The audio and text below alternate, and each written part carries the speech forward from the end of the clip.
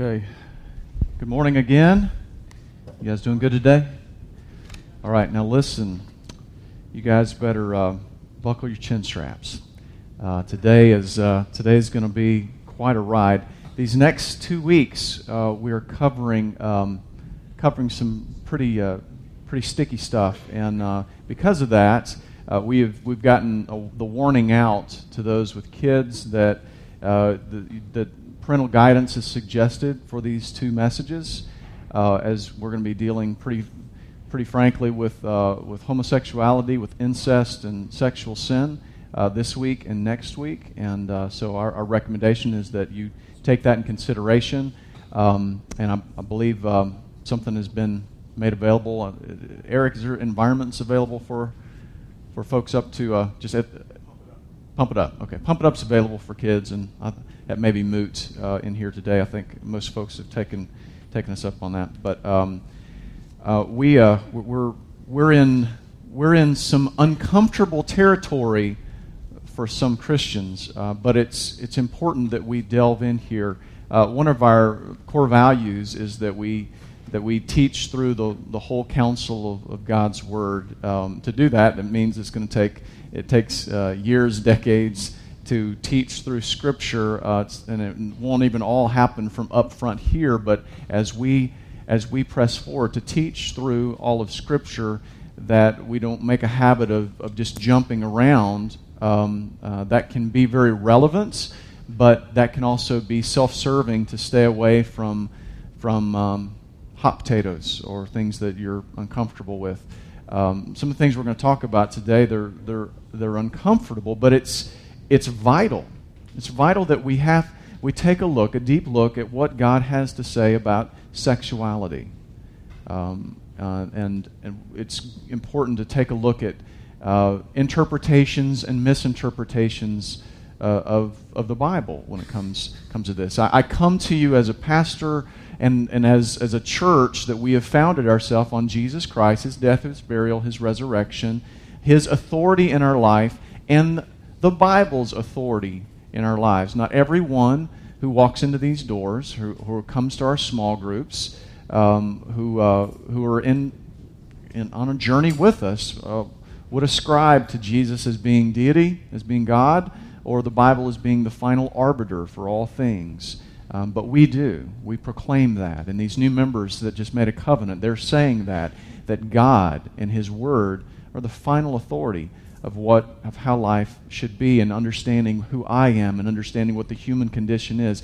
and understanding the broader scope of what history, mankind, and what even the future is going to be. And so I invite you guys to jump in and to walk with us as we look through this. We're going to start in Genesis 19, jumping back into Genesis, and we're going to walk through verses 1 through 13. We're going to be talking about the sin and the sins of Sodom.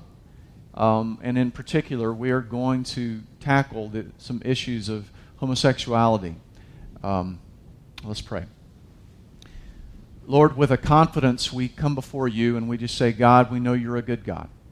And Lord, whether a person who's here or listening to this claims to be heterosexual, homosexual, asexual, whatever their sexual identity that they claim, God, Lord, we proclaim in here together, Lord, that you are the one that's able to actually judge.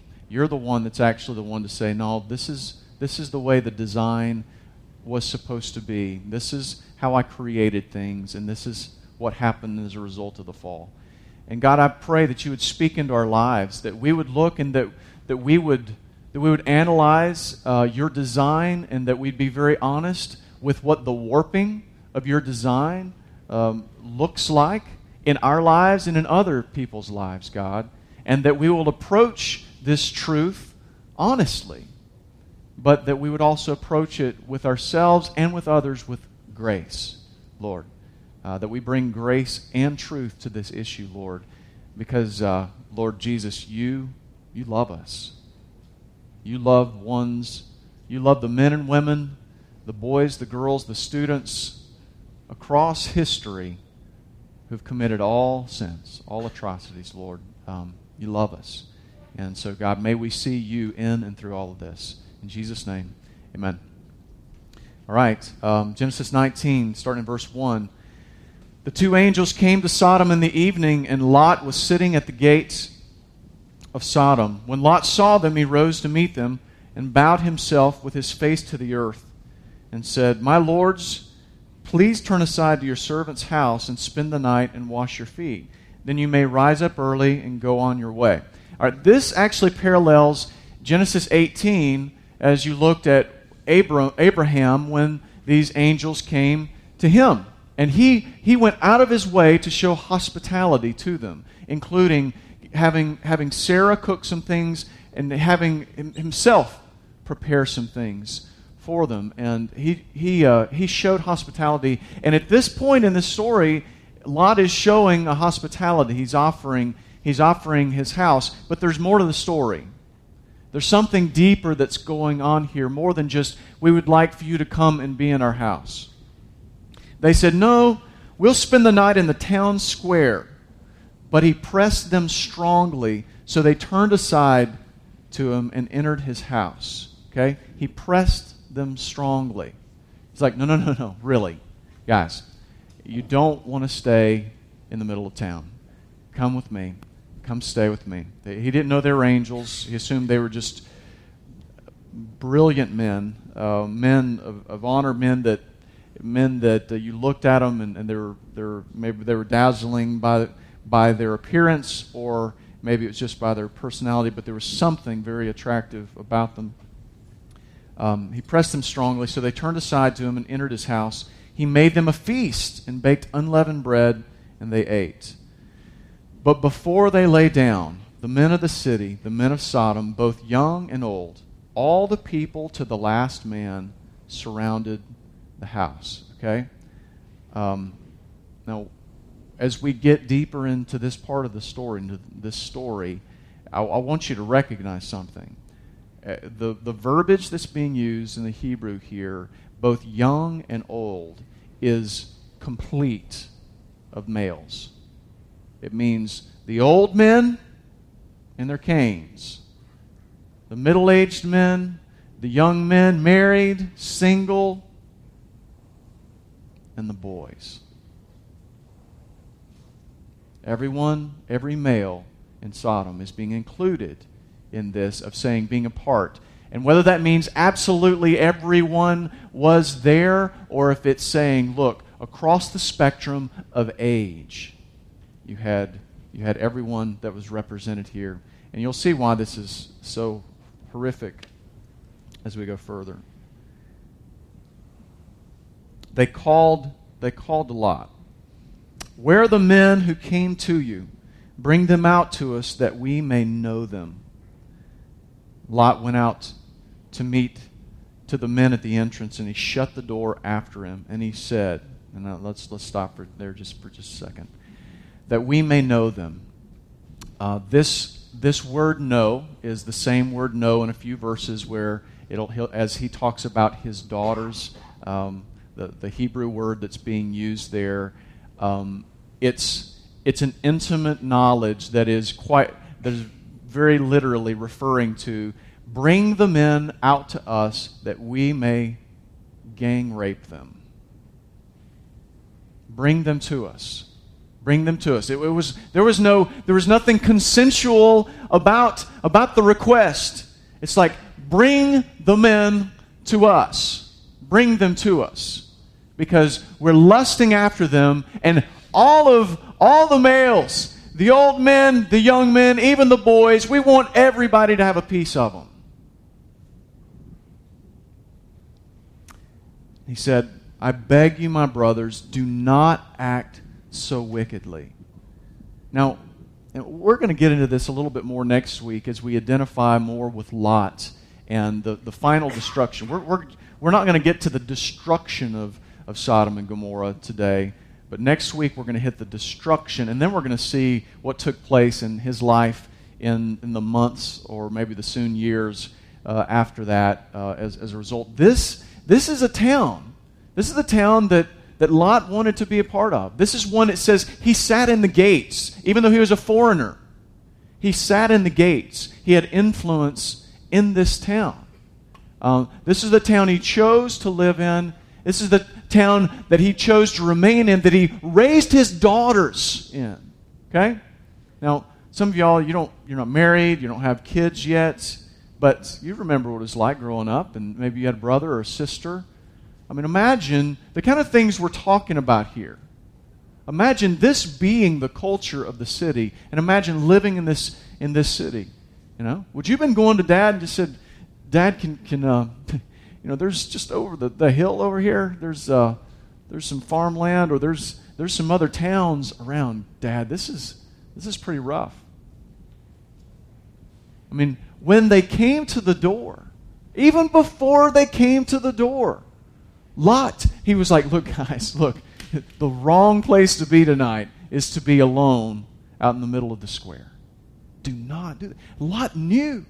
He knew how wicked and horrible this place was. And yet this is where he raised his family. This is where, as we'll see, this is even where he picked out the future son-in-laws for his daughters. This will hit us a little bit more next week as we consider more what it means to be missional, or what it means to be totally off track in mission. He says, "I beg you, don't act so wickedly." Verse 8, "Behold, I have 2 daughters which have not known any man." Okay, let me stop for just a second. There is a pro-homosexual movement going on in our nation. That's easy enough to see. But even among the church, even among Christianity, there are churches and certain denominations that they're pro-homosexual. And what they say about this is they say that the "no" that they're talking about is they're referring to they didn't know who they were. They're saying that Lot messed up here. That Lot was the one that didn't introduce these strangers to the rest of the city. And true to form, I mean, if you're an alien living in another town, and someone came in and the people didn't know them, they had the right to know who they were and why they were there in case they were an enemy coming in to create mischief. But the pro-homosexual movement and the proponents, what they say is, see, that's what's going on here is you just have a lack of hospitality. And they didn't mean any ill or harm. They just wanted to know what's going on. And it just doesn't hold water. Because why would Lot be so afraid about them being out there? And why would he come and shut the door? Why would he not introduce them to them if that were the only problem? And why would it be that he would offer for his daughters to come out for them because they never knew anyone? And that's where their interpretation of that word "no," the same word, falls through, because it was like, what do you mean they didn't know any man? I mean, did they stay shut up in their house since they were children? You know, they were engaged to a couple of men, and so they obviously knew, and their dad was around, so it doesn't hold water. What was going on here is Lot did something incredibly wicked. In the middle of him trying to help, he did something that would be unimaginable to us. Where these men and old men, young men, boys were out there with just lust in their eyes, wanted to gang rape these angels. And Lot says, "Listen, don't take these men. How about if I give you my 2 daughters because they're virgins? Take them instead." Guys, I've got 3 sons, and I've got a daughter. And first of all, the whole thing of me thinking that there were boys that were caught up in this culture. Or the idea that I would, for some stranger, that I would say, "Here, take my daughter. Take my daughter and abuse her rather than this." I'm I'm horrified by the actions that are going on here. Let me bring them out to you. Do to them as you please. Only do nothing to these men, for they have come under the shelter of my roof. And this again is where the hermeneutic, the interpretation that this was just about hospitality breaks down. But they say, stand back. And this fellow came to sojourn, and he's become the judge. Now we will deal worse with you than with them. And they pressed hard against the man Lot and drew near to breaking the door down. And so again, it just doesn't make any sense at all that this was about hospitality and, well, we'll do worse to you. So he's in trouble now. Lot is in need of rescue. Verse 10 says, but the men reached out their hands and brought Lot into the house with them and shut the door. And they struck with blindness the men who were at the entrance of the house, both small and great, so that they wore themselves out groping for the door. And so a miracle takes place. They pull him in. These angels pull him in. And by a miracle of God, they strike blind some or all of the men that are out front. And then the men said to Lot, have you anyone else here, sons-in-law, sons, daughters, or anyone you have in this city? Bring them out of this place, for we are about to destroy this place because the outcry against its people has become great before the Lord, and the Lord has sent us to destroy it. So at this point, they make it clear and plain, look, guys, look, we're not just here to protect you from these people. We're here to bring the judgment of God. We're here to bring the condemnation of God upon this place. And we're going to hit this more next week. So don't miss out. But the key is going to be in here. They're destroying this place because the outcry against its people has become great against the Lord, and the Lord has sent us to destroy it. So what was the sin of Sodom? Was it the violence? Was it the gang rape? And for sure, there's something that's just so horrific morally, something so wrong that's going on in the culture of the city to where everyone is involved. Now think about this. This means whatever their law enforcement officers would have been in this time, it included them, that they're a part of this. Martial law, to the point where it's anything goes, to where even the people that would have been a part of imposing the law and the standards, they were involved with this because there was no more law. There was no more standards. And there was a violence that was taking place on this. But some have said, again, some in the pro-homosexual movement would say, well, what it was, and the sin against Sodom, and the reason why they were going to destroy it, why they destroyed it, is because of the gang rape. But now wait a second. There wasn't a gang rape. It didn't take place. They were there. They had the lust in their eyes, and they were seeking after it, but it didn't take place. The angels stopped that and kept that from happening. So there's something more than just the violence that was about to happen or could have happened in this. I want to take you to some scriptures that talk about big picture, and then I think bring the funnel down to help us focus on what was going on and what the sin, part of the sins of Sodom.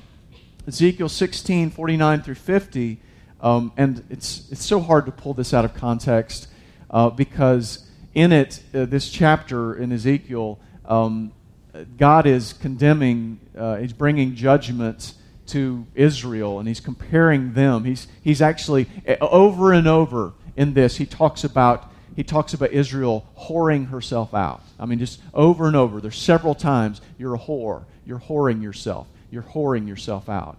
And it was allegorical. It was a metaphorical picture, but it also was quite literal as well of what was going on in there, to where comparing them to Egypt, comparing them to other pagans, comparing them to Sodom and Gomorrah. This is what was said. Behold, this was the guilt of your sister Sodom.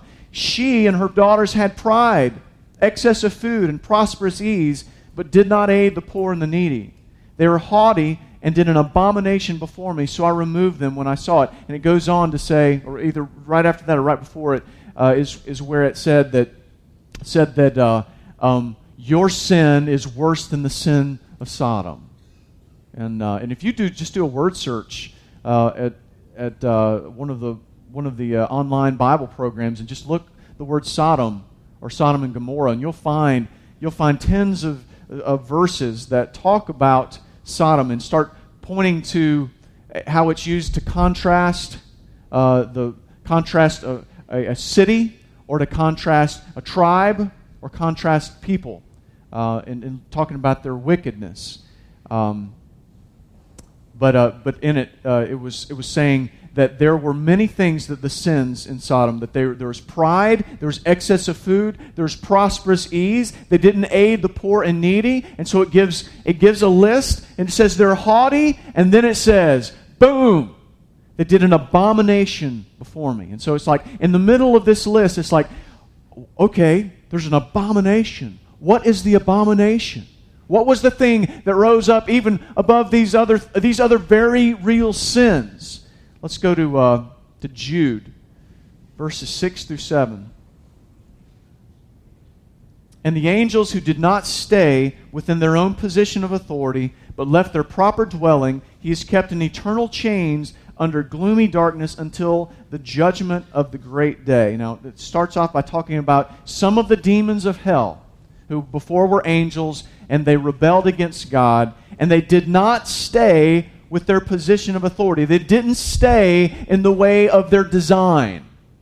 You follow me? They didn't stay in the way God desired for them to live life out. And then the comparison, just as Sodom and Gomorrah and the surrounding cities, which likewise indulged in sexual immorality and pursued unnatural desire, serving as an example by undergoing a punishment of eternal fire.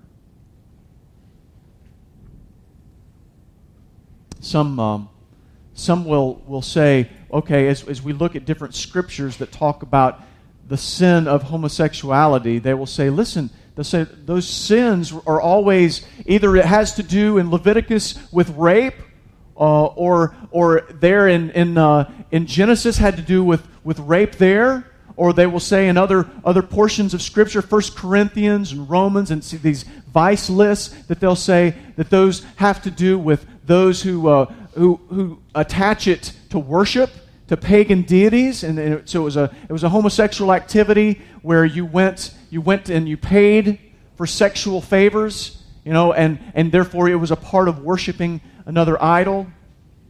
And so they were like, but God has, some people are born naturally homosexual. That there's still a naturalness, and as long as you stay, if God has made you homosexual, then don't be heterosexual. That would be unnatural, is what they would say. Or they would say, if God has made you heterosexual, then stay that way and don't become homosexual. That's what's unnatural. And that's not what Scripture says. And it takes a lot of wrangling and manipulation of the text to try to press that. But it's saying they indulged in a sexual immorality, pursued an unnatural desire. Romans 1 gives us a picture that takes us all the way to the fall. Okay? And we use 4 terms a lot to describe history. There is creation, there's fall, there's redemption, and there's restoration to come someday. God taking us all the way back to creation, to where God said He made it, and He made it very good, and the way He created the world, and the way He created the laws of nature, and the way He created animals, and the way He created man, male, and as He created woman, female, as He created femininity and masculinity, and as He had designed procreation and designed what marriage is supposed to be. All these things before the fall of what creation was supposed to look like. But He said as a result of the fall, and this passage in Romans is going to say what took place as a result of the fall, and how it brought corruption to all the areas of a person's life, and how it brought corruption to cities and to culture. Verse 18 of Romans 1, for the wrath of God is revealed from heaven against all ungodliness and unrighteousness of men, who by their unrighteousness suppress the truth. For what can be known about God is plain to them, because God has shown it to them. What is it that's plain about God? Verse 20. His invisible attributes, namely His eternal power and divine nature, have been clearly perceived ever since the creation of the world in the things that have been made, so that they are without excuse. Basically, just quickly, that's telling us that doesn't describe Jesus. It doesn't clarify the Jesus and His death, burial, and resurrection, but it does clarify you're a creation and there's a creator. That you're a cause, this universe has causes, but there had to be an uncaused cause that began everything. Verse 21, for although they knew God, they did not honor Him as God or give thanks to Him. They became futile in their thinking, and their foolish hearts were darkened. Just see the slippery slope of what happens in the human condition. Claiming to be wise, they became fools, and exchanged the glory of the immortal God for images resembling mortal man and birds and animals and creeping things. You see what's going on? Paul is telling us a history of mankind and a history of what took place as the human condition continued to flow out. To where eventually came to a point where, you stopped even worshiping, an uncaused cause and something that's transcendent and disconnected, but to where elements of monotheism can be there. There's one God. Even some elements of polytheism, of there being many gods, but they're disconnected.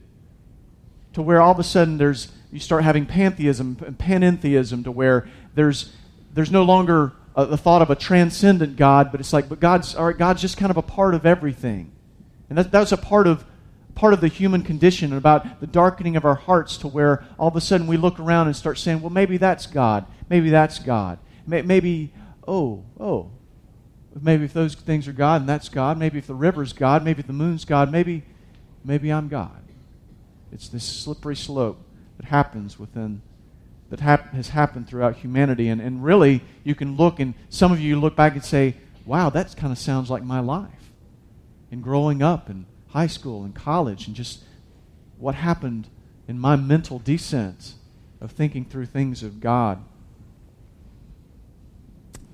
They exchanged the glory of the immortal God for images resembling mortal man and birds and animals and creeping things. Therefore, so as a result of this, as a result of just continuing to get further and further away from God, even when God's like, man, they don't even have a respect for an ambiguous God.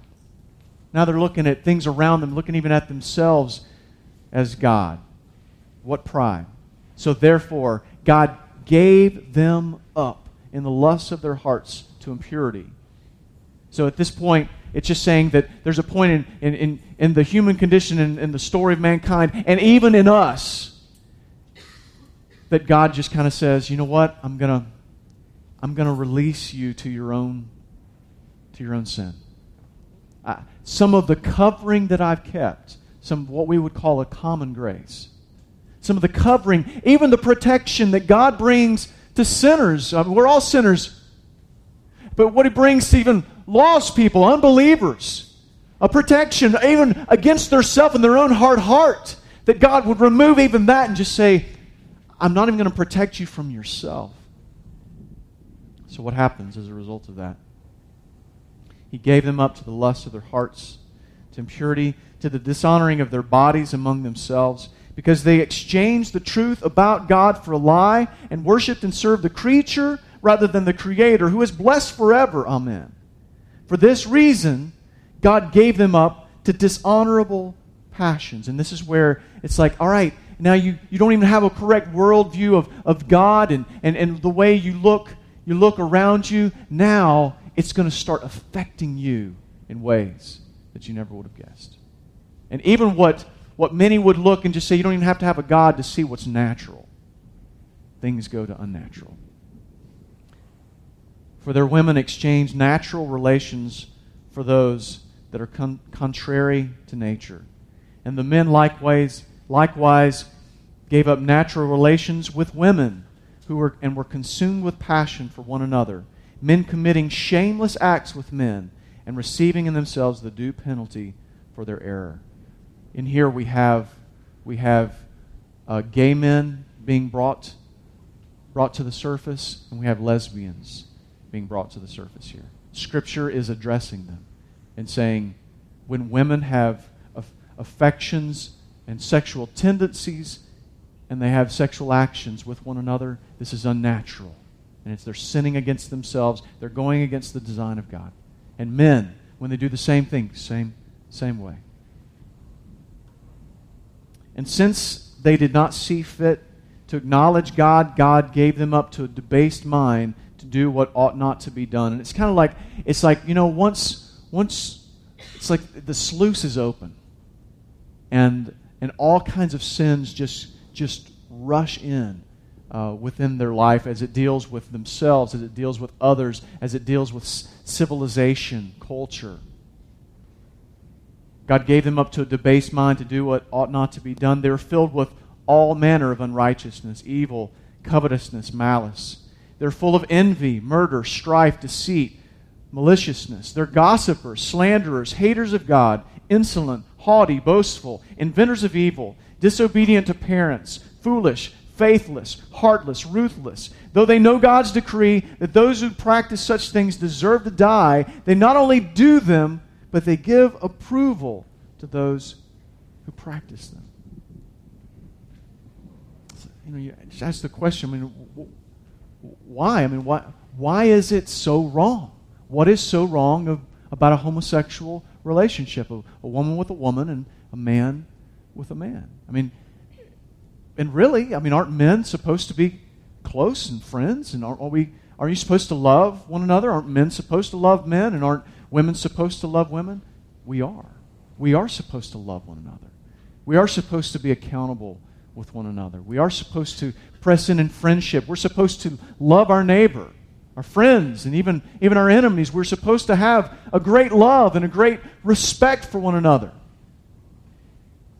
But God says, but when it comes to a place where you're replacing my design, I take issue with it.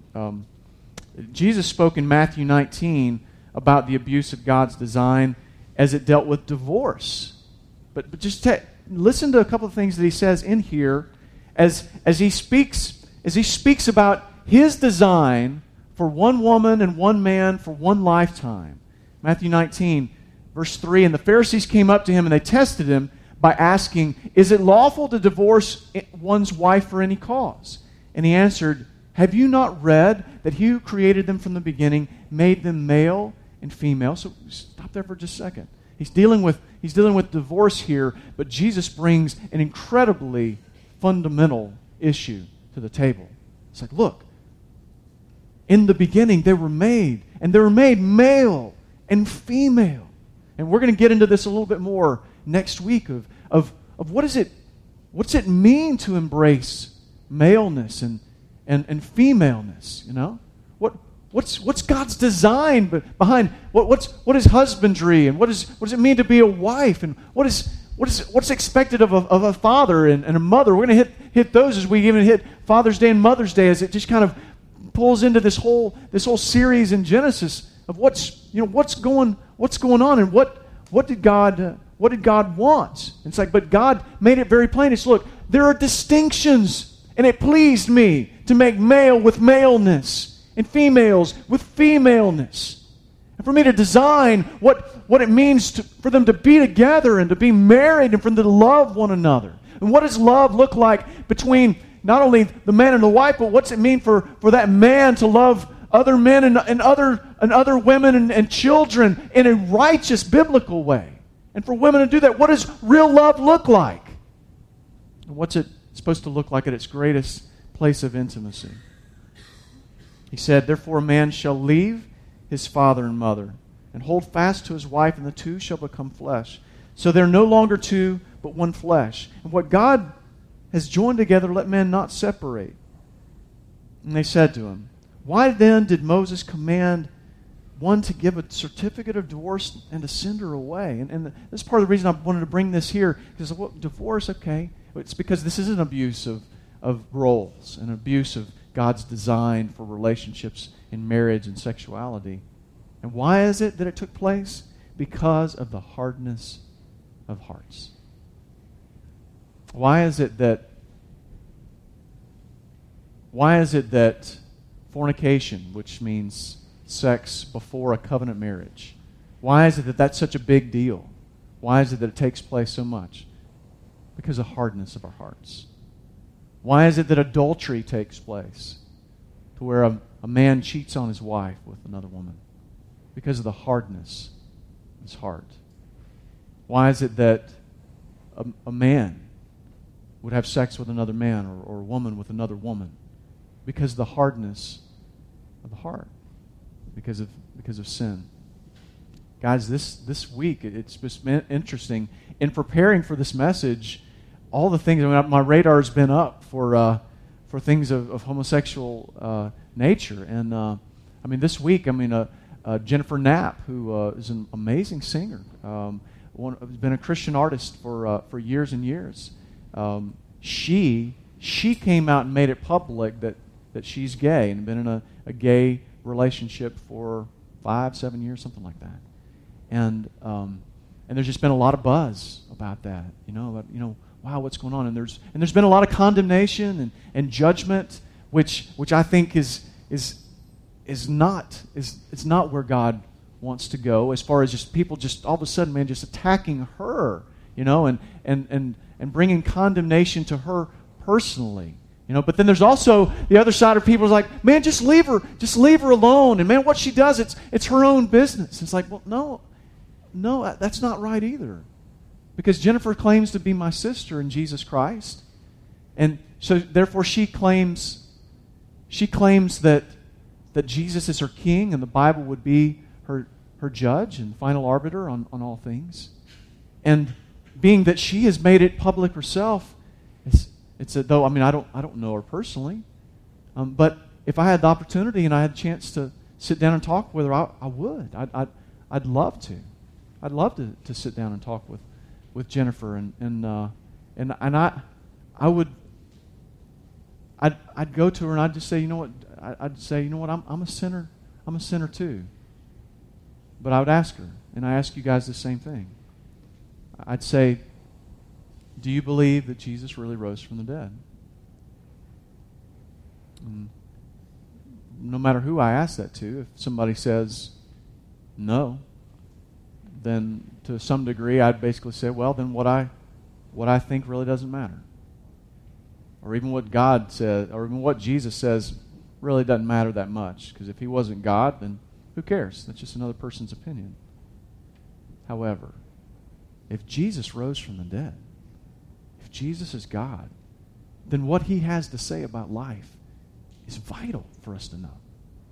What he has to say about where my life is, and for him to point out in my life, Dave, look, this is sin in your life, and I love you so much, Dave, that I don't want this external destruction and internal destruction to continue.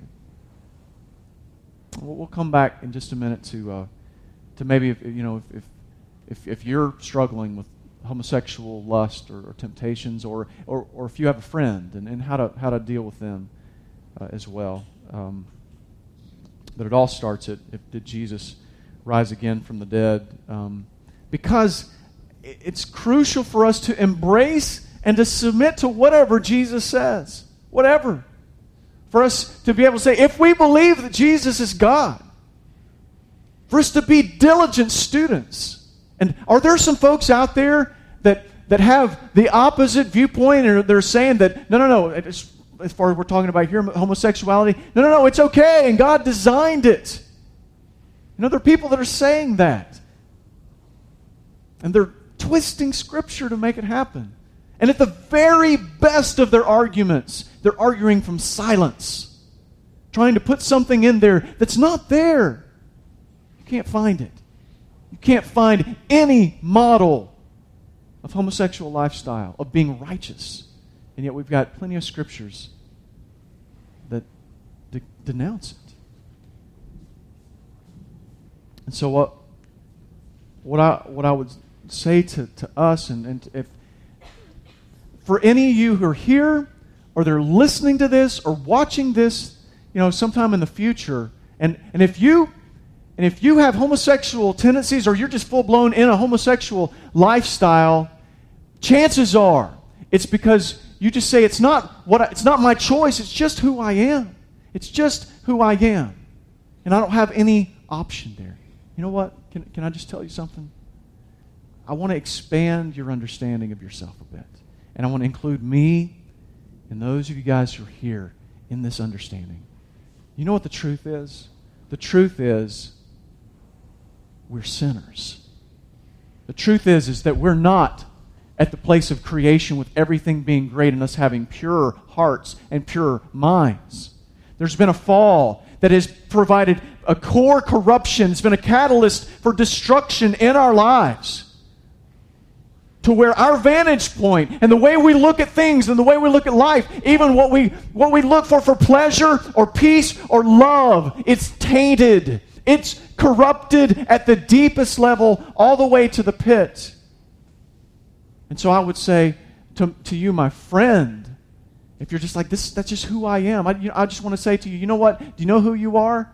It's not that you're a homosexual. It's that you are a sinner. And I join you there. I am a sinner too. Now, what's amazing is God has given me a new heart. He's changed my heart. But I don't always live my life as a new creation according to my new heart. Sometimes I live according to my old dead heart instead. And I'll just challenge you. It's like it's not what God wants for you. Jesus knows our hearts. I don't think I gave this to the guys, but in John 2, verses 24 through 25, Jesus said this about understanding us, and even about the context of this is he was not engaging people too deeply because of the way he knew them. It says, but Jesus on his part did not entrust himself to them because he knew all people and needed no one to bear witness about man, for he himself knew what was in man. God knows. Jesus knows. He knows what's in us. He knows the brokenness of us before Christ, and He knows the struggle of us Christians even after Christ. He knows what's in the heart of a person they're bound to just an old heart that's not regenerated and just corrupted by sin. But He also knows even how difficult it is for you guys who are brothers and sisters in Jesus Christ that are Christians. He knows how hard it is for us. Because we do have a new heart. We're a new creation. But we have a tendency to just kind of come back to this old dead heart.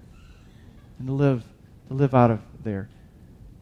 He knows us. But you know what's beautiful about that? Is just, you know what the next verse is after saying, for He Himself knew what was in man? Introducing Nicodemus. If you don't know that story in John 3, man, check it out.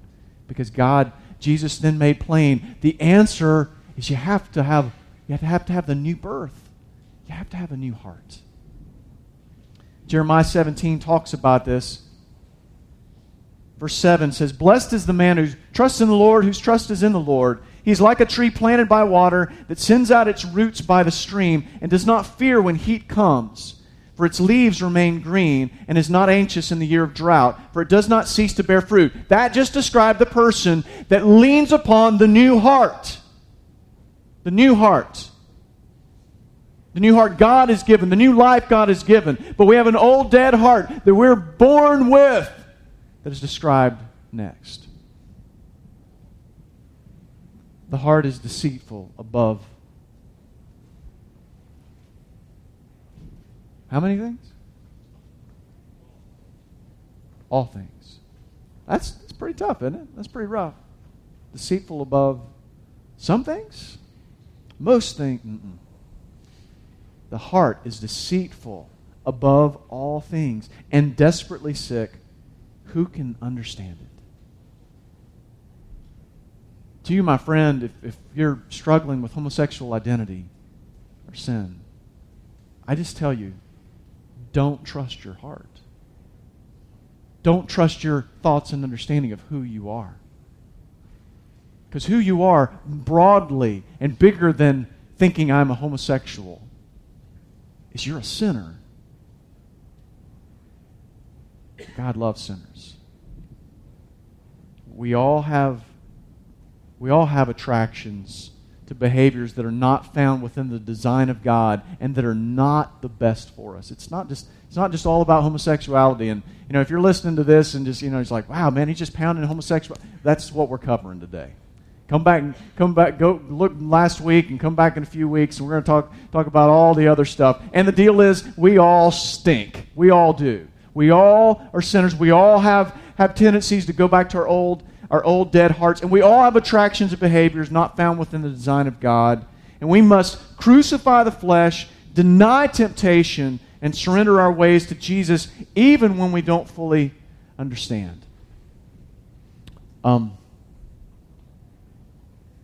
Does God hate fags?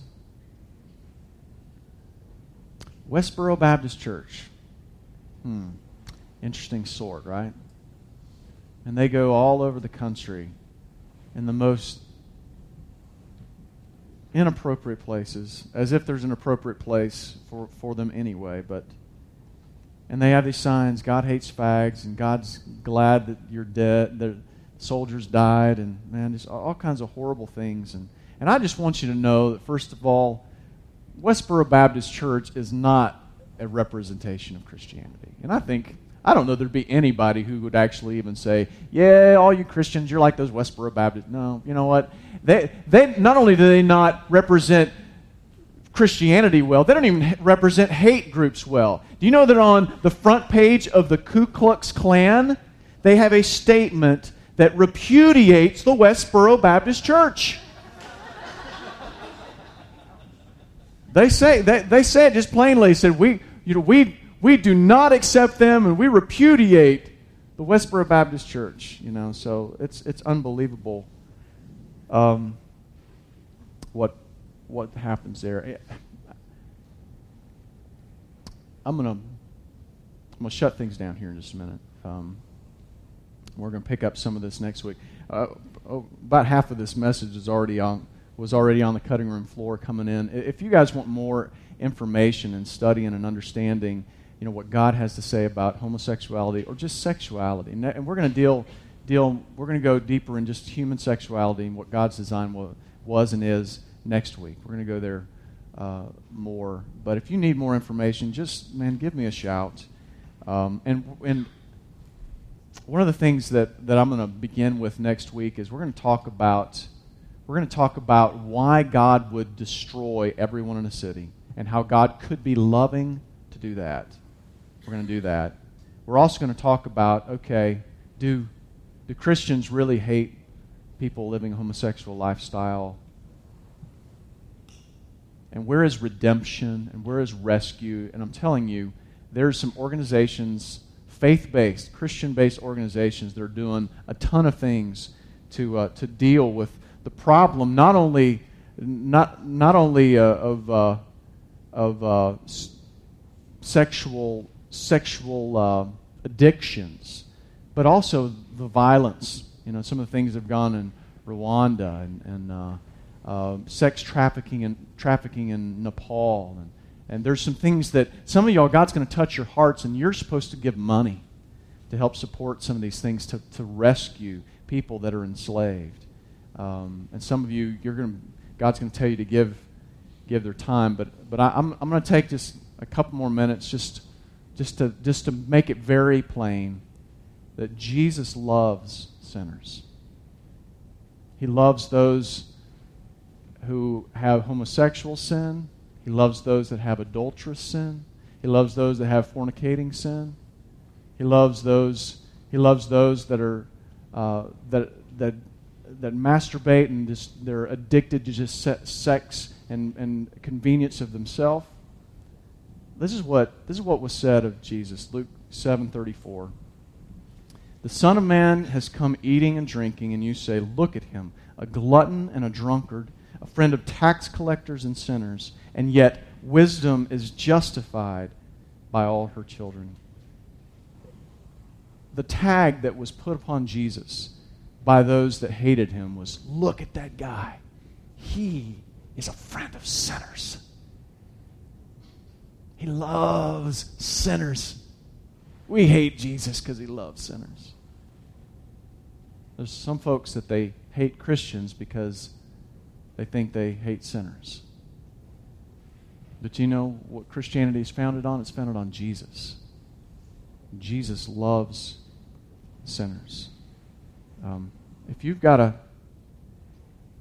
you struggle with homosexual sin, let me just tell you this. Stop trying to justify it, if that's where you're at. For some of you, you're so deep that you're just weighted down by guilt and by shame.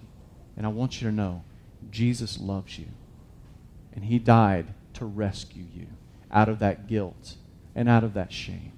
And to rescue you and to free you from the vice that you're in. We've got vices, people. We've got addictions in our lives. This is yours. He is powerful enough. He died for you. He has a power over that vice like all sins.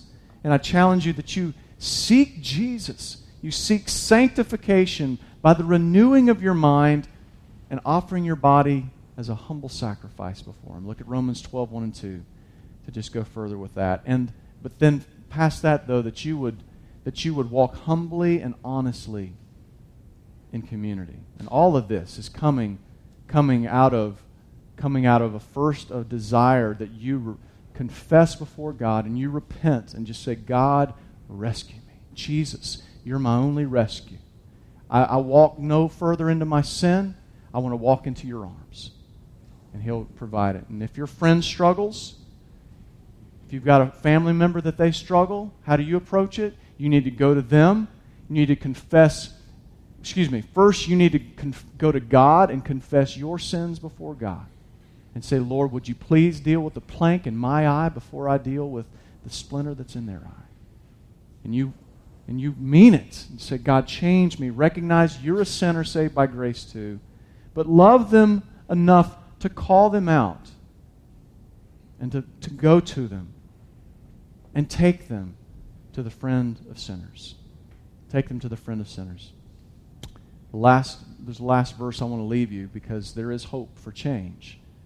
Because some might say, it's just the way that I am, and I can't do anything because this is the way that I am. Well, I want you to hear the victory that's in this section right here. 1 Corinthians 6, verse 9. Do you not know that the unrighteous will not inherit the kingdom of God? Do not be deceived, neither the sexually immoral, nor idolaters, nor adulterers, nor men who practice homosexuality, nor thieves, nor the greedy, nor drunkards, nor revilers, nor swindlers will inherit the kingdom of God. That's the bad news. If that's who you are and you're without forgiveness of your sins, you're attached to your sins, you're identified by your sins. It says, though, and such were some of you, but you were washed, you were sanctified, and you were justified in the name of the Lord Jesus Christ and by the Spirit of our God. And what's beautiful about that is it teaches you two things. Is first of all, justification and forgiveness totally cancels out our old identity completely. But it also shows us that the new identity, which is justification, being a son of God, being forgiven by Him, it brings change and it also brings the power to change. And I just love that Paul said, such some of you were. Some of you were. Paul was even saying to some of y'all used to be in homosexual sin, and God has freed you. Folks, listen. If you or if someone that you know, they're caught into it, do not allow yourself or do not allow someone else to think that there is a sin or a lifestyle that is more powerful than Jesus Christ.